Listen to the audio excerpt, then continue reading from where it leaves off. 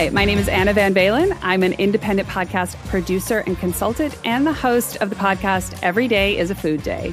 Hey, podcast besties. Welcome back to the show dedicated to making your podcast the best it can be. I'm Courtney Kosak, your BFF in helping you grow and monetize your show. And today for episode number 5, we are doing something totally different. That is right. I gotta keep switching it up, keep you guys guessing. Our guest, Anna Van Valin, has had a truly unique career trajectory from actor to 20th Century Fox recruit, where she schemed her way into developing, executive producing, and hosting their first ever podcast. That's a pretty awesome claim to fame. These days, as an indie podcaster herself and a podcast consultant, Anna is an advocate for cross-media collaborations, which is a different way to go about the whole promo swap strategy.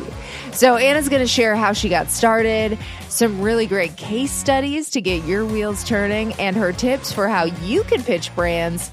But of course, we have to start with Anna's podcasting origin story. So my background is actually as an actor, writer, director. That's what I did for many, many, many years. I trained at NYU and RADA. I got my master's of fine arts at Brown. And that's what I was doing for a long time. Plus, you know, living that life where you're waking up and going to your survival job at a media company. Right. And then at lunchtime, getting in a cab and going across town so you can audition for a commercial. And then leaving work and going to perform Shakespeare off Broadway, and then getting up the next day and doing it again. And I just had a moment one day where I was like, I'm going to die. This is how I die. They're going to find my body on the one train, like in a yard. So I decided I wanted to move to Los Angeles, take a break from that rat race and really find a way to combine my creative background and then also learning about the industry. And I actually got recruited by 20th Century Fox Film Company. Oh, nice. To do what? Yeah. So I actually chose to go into the strategy and business development department because I wanted to learn more about the industry, which was just like a lot of guys in blue button-downs named Nick. That was pretty much what I was working with. But I started working on some fan engagement projects for our franchise films. So not directly on the films, but things like a Predator app or a mini series for Alien, or I did some Comic-Con activations for Planet of the Apes. And then this idea of doing podcasts to celebrate our films was floating around. And in my brain, I was like, this is perfect. This is totally a way that I can do my creative thing, write, direct, host, perform, but also have it be, a business endeavor. And I totally waited. I never mentioned that I should be the one to make it. I just waited until we got there and they were like, who's going to host it? Anna, were you an actor? And I was like, me? Oh my gosh, you guys, I hadn't even thought about that. I guess I could try it. Smart. And so I developed, I executive produced and hosted the first ever podcast from 20th Century Fox, which was called Screen Dive, where we celebrated our beloved catalog films like Devil Wears Prada and The Sandlot and Young Frankenstein. I got to interview Mel Brooks, which I will never miss an opportunity to work that into a conversation. Let me tell you. And then grand plans for a bigger department and network, but unfortunately Disney bought the studio and shut it down. So yeah, I'm over it. So how long were you there?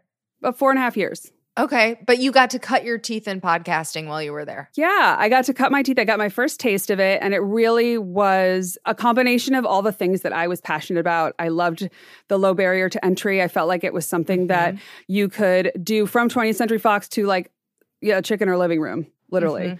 Like us right now. Yeah, look right. at us. And here we are.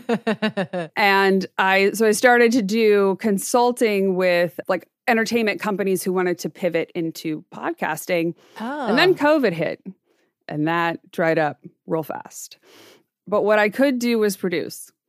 So I built my home studio. I decided to produce my own stuff. And just like I wanted to learn about the industry to be more well-rounded on that side, I was like, I should learn how to edit. I should learn how to record. I should learn how to put this together so that I have that 360 view of making a show. And so I've been doing that and then helping other people do that as well. So tell us about your show that it's going right now, right? We just finished our 3rd season. Yes. So it's called Every Day is a Food Day. And it's about the stories, scandals, history, and holidays behind your favorite foods. So every episode we pick a favorite food or beverage and we just nerd out on it. And we look at the history of it, significant stories, wacky stories behind it, food culture, food crimes, a lot of food crimes, people. Really? A ton of food crimes. And it's just great fun. We love talking about hidden figures, the women and BIPOC people who contributed to our commerce, our recipes, our culture in ways that have not been acknowledged. And it has been a great opportunity for me to learn about marketing and promotion and get really creative and scrappy doing it independently. So I'm excited to talk to you about one particular way that we've done that. Yes. First, I want to get, so you launched this show in the pandemic, right? Yeah. And what were your big growth milestones with the show? And maybe these go in tandem with what we're about to talk about. I think that once we got into it, once we got 6 or 10 episodes in, I felt like there was starting to be some sort of word of mouth and we got into the groove. Okay. And then after we did our first season, about 10 episodes, we took a hiatus, which I really recommend to people because it gives you a chance to slow down, not just be trying to keep up with your production schedule, look back at what you've been doing, poll your audience, and see what worked and see what you can do more. And that really gave us a moment to regroup, think about how we wanted to plan the next season, and do some partnerships, do some bonus episodes, really play with that. And then when we went into our second season, there was a big jump there. We really hit our stride with our format, with our process, and then also had really discovered these colors of different ways we could reach out to other podcasters, reach out to other, places and companies, and just sort of elevate it and give the audience more stuff that they would love. And so that was a big one, was starting our second season. Having a few great guests on the show and just the quality of, it was interesting. I listened to the season 1 finale or a later episode and we were like, hey guys, so we're going to talk about popcorn. We hope you like it. And then in the second season, we're like, what up? It's French Fry Day. Just that confidence. Yeah. You find your voice. Yeah. Yeah. As season 1 sponsor of this very podcast, Mopod has already helped Podcast Bestie reach #1 on the Apple Podcasts how-to chart. Woo! That's right. We did it, besties. We are moving on up. We are moving up the charts, and I want to keep moving up the charts. And if you are feeling the same way about your podcast, Mopod is an effective, targeted way to promote your show. And you don't have to take my word for it. It's already trusted by industry giants like Condé Nast, iHeartMedia, and the HubSpot Podcast Network. And that's because it works. But Mopod isn't just for the big guys. Mopod Boost is perfect for indie podcasters like us.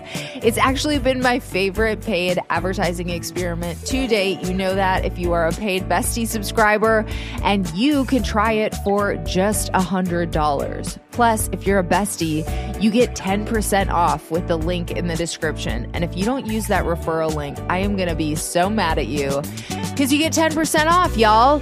You work hard on your podcast. You invest a lot of time. I know you do. And it's worth it to invest some money to help your audience find you. I firmly believe that. I'd rather release fewer episodes and spend a little extra time and money on the promotion. So give it a try for yourself. Let me know what you think. Make sure you use that link in the description. Tell us about, you guys have done some really effective cross promotions, it looks like. So I want to hear all about your strategy with this and some good case studies. So yeah, today I want to talk a bit about cross-media promotional partnerships. So I know there's a lot out there about podcast promo swaps, which I think are great. You promote somebody else's podcast, they promote yours. That the people who are hearing this are podcast listeners. Mm-hmm. So you've got that in.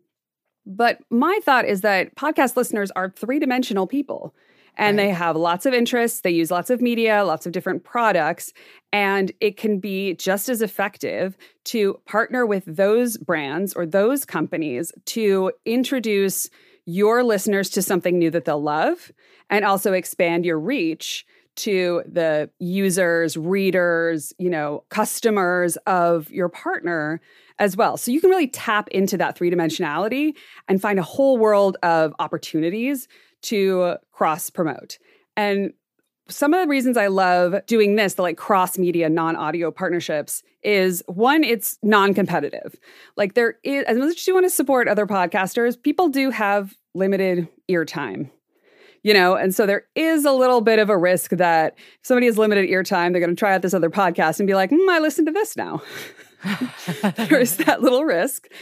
It generates a ton of reusable content for both sides. We're all lost in the content quagmire, right? Mm-hmm. So this is a new campaign to have ideas about content assets to create. You can build your network beyond just the podcast community, which can make all kinds of connections and resources for you. And another thing is you get to support other creators. You're not just getting a boost, you're giving a boost. So if it's another creator that you believe in, that your values are aligned, that's a big draw too. Explain that one, like an example. If there's, we wanted to support other female creators. Mm-hmm. So we specifically partnered with the one that gave me the idea for this whole thing, who was a woman I used to work with who was building an app. Right? Or another female business owner who had a subscription box company. So other female creators, we wanted to lift them up as well. Small businesses, we wanted to lift them up as well. And especially people who we felt like their mission was in line with ours. Okay. So yeah, because this is a little bit out of the box versus how people normally conceptualize this. Mm-hmm. So what was your first foray into this and how'd you get the idea and how did it go down? So the first one was a partnership with the Manna recipe app. So this is an app created by my great friend, Rachel Abadi, and it is like Tinder for recipes. People put up recipes, they put up recipes, you swipe left or right, you create your own cookbook, you put up pictures when you've made the recipes, it's social cooking, right? We hadn't talked in a few years. We used to work together, hadn't talked for a few years, and I saw her posting about this on LinkedIn and other places.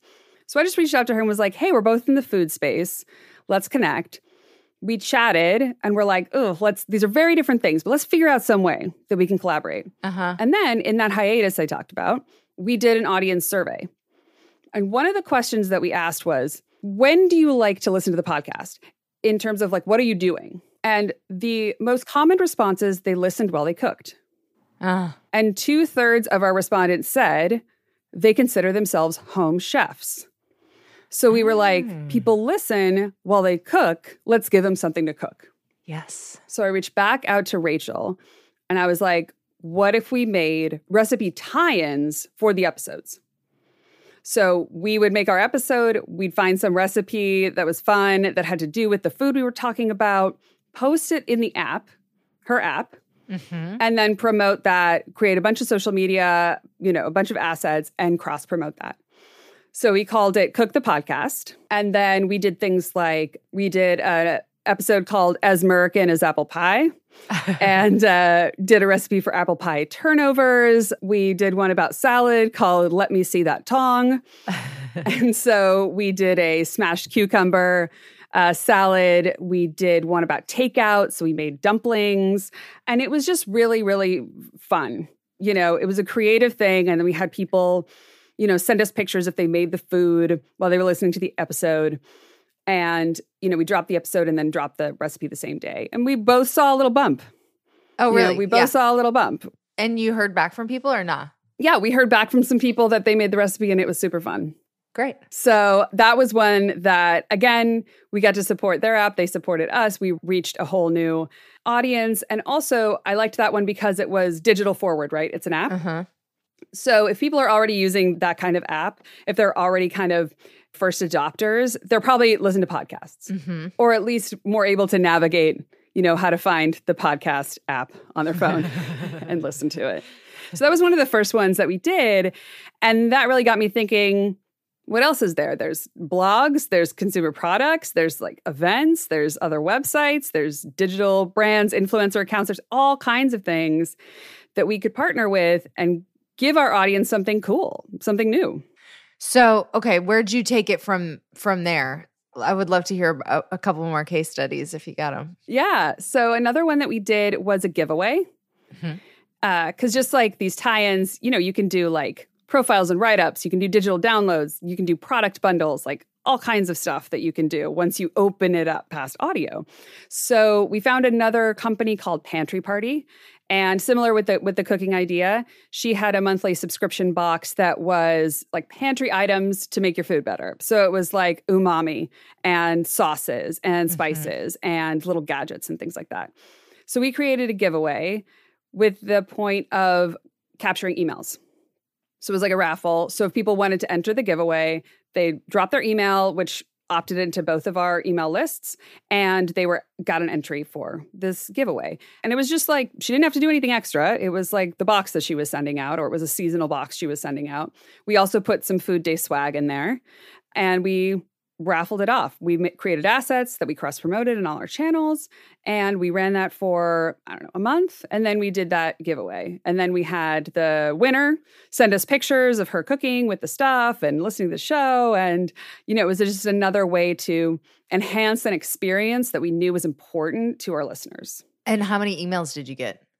Oh, I don't remember, but it was like worth it? It was worth it. It was like dozens. Okay. Dozens and dozens of emails. That's a good one. Yeah. So another one that was really fun was we did an episode on honey. If you want to hear about food crimes, honey crimes are rampant. International scandals, beehive theft. It's a whole thing. You got to listen to the honey episode. But we touched on mead, and I'd done a bunch of research because I'm a nerd, and I came across this meadery in Flagstaff, Arizona that had their own podcast called the Drinking Horn Meadcast.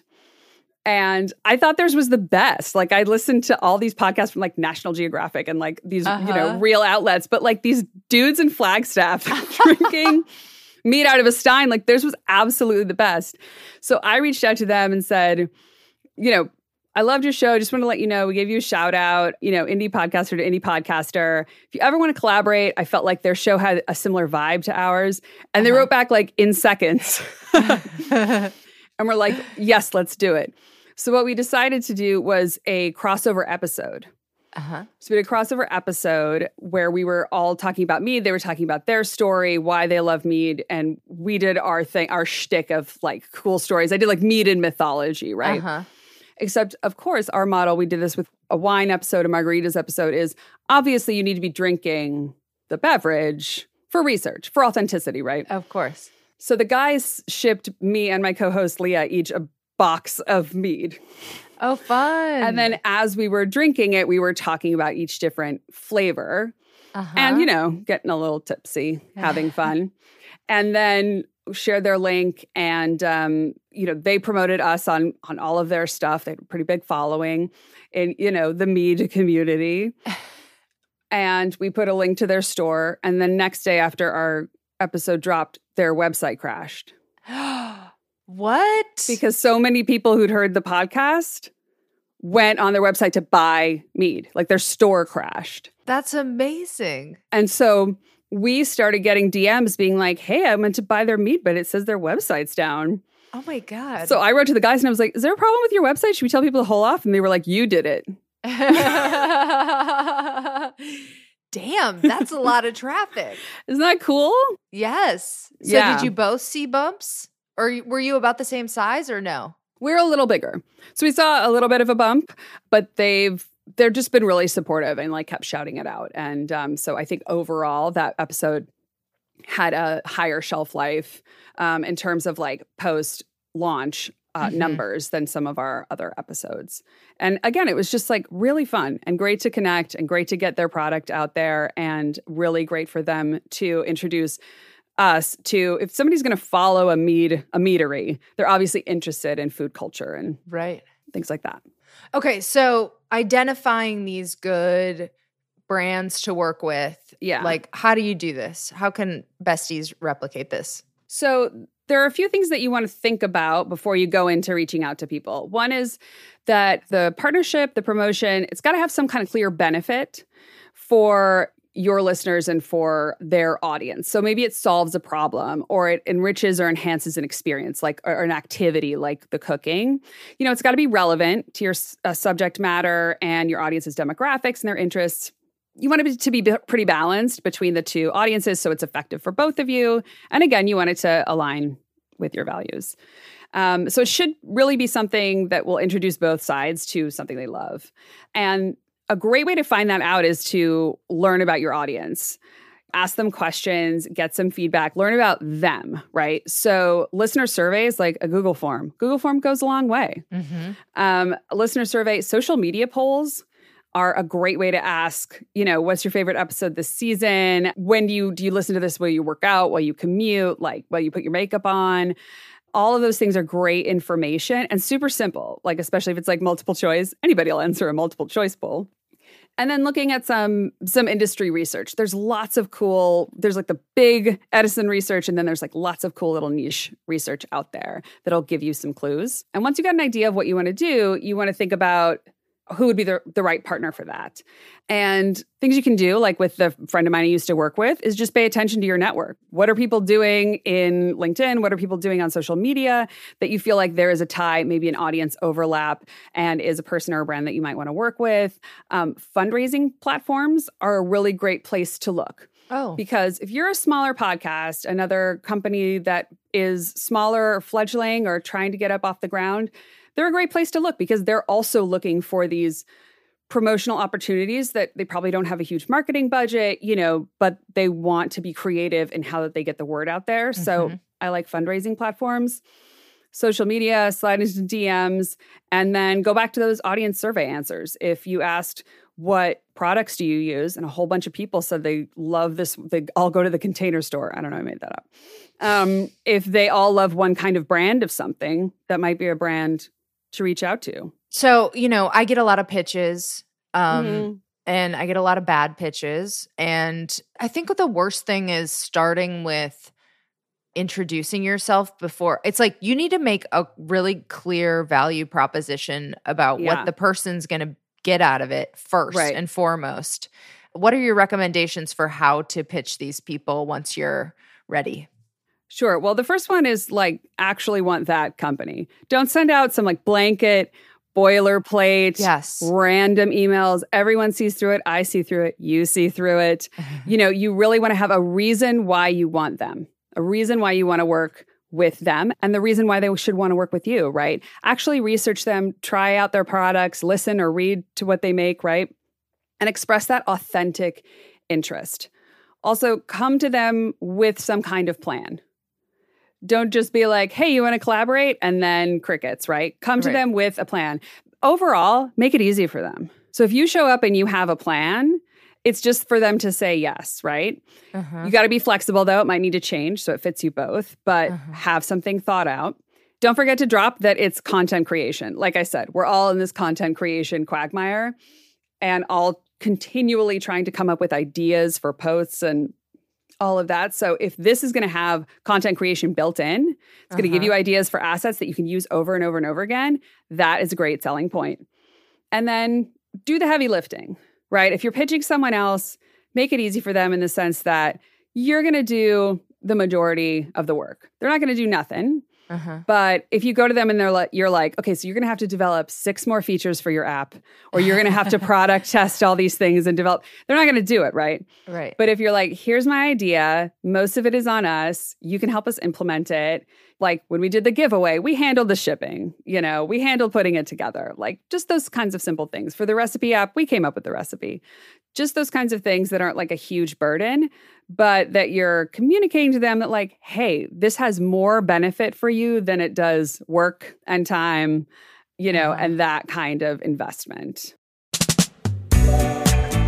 Hey besties, you have been awesome about helping me rack up some ratings and reviews on Apple Podcasts, and the offer still stands. If you give me a 5-star rating and review over there, I will give you a shout out on the podcast. All you have to do is send me a screenshot or include your name and the name of your show within the review. But I actually have another ask for you this week. Okay, we got to keep it fresh. And obviously, a ton of people listen to podcasts on Spotify. So I need a presence on Spotify. I need to signal to other Spotify listeners that this is a good podcast. All you're going to do is, if you're listening on Spotify, you go to the upper left-hand corner of the Podcast Bestie page, you click the star button, and then you click all 5 stars, and then you take a screenshot and you send it to me. And you know what I'm going to do for you? I'm going to give you a 5-star rating and review back, baby. I mean, that is a 1-for-1 deal. And I just want to bring to your attention that the podcast advertising space on this podcast is a steal. Okay. It's for sale on my website, podcastbestie.com/advertise. There is a classified option and there is a presenting sponsor option. They are honestly both an incredible value because you actually get the podcast, which is now reaching upwards of episode number 4 got 3,500 people and it is not even been a week. Okay. That's pretty good numbers. You're going to reach all those people, podcast enthusiasts, podcast industry people. These ads start at $30 for classifieds. And again, you get access to the podcast and you get over 3,000 readers of the newsletter as well. You get ads on both, plus social media. It's honestly a no-brainer. I can't believe more people haven't taken advantage of it. So I am being a little birdie right now, and I'm telling you, if you are trying to promote something, and I'm talking to you, big podcast too. I mean, shoot, this is a steal over here. Take advantage of me. Buy a $30 ad and you are going to reach over 6,000 people. I mean, what? So again, podcastbestie.com/advertise. It's so easy to advertise on this podcast. It's so affordable. So stock up while you can. Okay. Oh, I was going to ask you about, you make Instagram Reels, and I'm curious, have you seen any big bumps? Like, what are your tips about that? Instagram Reels. So my Reels are mostly for my own business as a podcast coach and consultant. I haven't seen that crossover into my podcast because that's not really what they focus on. But I'm curious about, I never post Reels, and I got like 20,000 views on this reel that I'm like, right. What? I don't even understand. Have you seen that kind of stuff? Oh yeah. The most views I've ever gotten on a reel was a reel of a tree. Okay. It was a tree. I went to Sequoia National Park and I took this video like going up the biggest tree in the world, General Sherman, and put like the, Space Odyssey music behind it. And it's got like 3 million views. Oh my God. Not the ones I spent hours and hours like scripting and filming and editing, but the tree. That one's got millions of views. So there's like no rhyme or reason to it. So do you think this is an area that podcasters, say they're not super into the video component? Do you think this is an area that they should be focusing on in 2023? I think that if you can build it into what you're already doing and not make it a whole ordeal, because if you try to make it a whole additional ordeal on top of producing your show, you're just not going to do it. And then you're going to feel bad about falling behind. So if you tape remotely, you tape over Zoom, make sure you record that. And there's ways to frame it up so that it gets in that nice, square over square. So that's super easy to pop into a reel. You can go into Canva and make a background template that you then pop that into. What I always did was I had my Canva template, I popped in the Zoom video, and then I put it into Headliner and put my captions on it. Super easy. Maybe took an extra hour, but I wasn't adding on a ton of work to my podcast production. I do think that's the way that a lot of people consume their social media. Obviously, the algorithms, we think that's what the algorithms promote. So you want to stack the cards in your favor, right? By doing what the algorithm wants, we guess. But I would say if you are an indie podcaster, you're probably doing everything. Yeah. So if you decide that it's going to be a whole different thing and you're going to film different things and edit it, and you're not going to, and then you're just going to feel bad about it. Yeah. Has it been worth it podcast-wise for you to do these reels? Like with the Canva template and stuff? Yeah, it's simple enough. It's great. I'm a big proponent of those content pillars. So for every episode you drop, you say, okay, I'm going to do 3 posts. The first one is a preview. The second one is a videogram of us taping it as a tease. And the third one is some cool images that give some background on what we talk about in the episode. So we made those videos one of those buckets, and those definitely got play. People see your face, they see you talking, and they definitely have a response to it. Okay, awesome. So I am asking everyone who comes on season 1 of this show to audit me. So you probably are most familiar with Podcast Bestie. I also have a podcast called Private Parts Unknown. It's about love and sexuality around the world. And I have a podcast called Bleeders. It's about book writing and publishing, but you're here on Podcast Bestie right now. So I'm just asking every guest if there's something you think I should try, or if you think there's something I should stop doing immediately. Oh my gosh, I don't think I'm in a position to tell you how to run your life. No, just tips. Maybe there could be a fun way to integrate video into something you're already doing. So like you could make part of this interview on Instagram Live or something like that. Or you could have, like, if we tape this now and it drops in a month, the day that it drops, we do a half-hour Instagram Live, or a few days later when people have had a chance to listen to it, and we answer people's questions. And then, that's automatically something that we can both put on our social. And I like doing that as well because it's a little more interactive. People can ask you in real time because it's not as edited. Like, you definitely want something more polished for a podcast. But that might be something to try. Oh, yeah. And I love that feeding the content, beast that we all have to feed. Yeah. Thank you so much to Anna for sharing such great information. This was a very expansive way to think about how to collab. I love it. And thank you for tuning into this podcast, Bestie. In last week's episode, producer Megan Hayward gave us the scoop on how Edit Audio and Ad Large grew Mina AF to over 100,000 downloads in just a couple months. It is a must-listen episode, and in fact, all of the guests so far have been just incredibly generous with information and insights. And I got a tweet that freaking made my day. It's from Ashley Hammer Pritchard. She's the managing editor at Descript and has a podcast called Taboo Science. I sent out a tweet celebrating the podcast chart success, and Ashley said, "Congrats, so well deserved. I have finished every episode feeling fired up to try something you talked about. High five."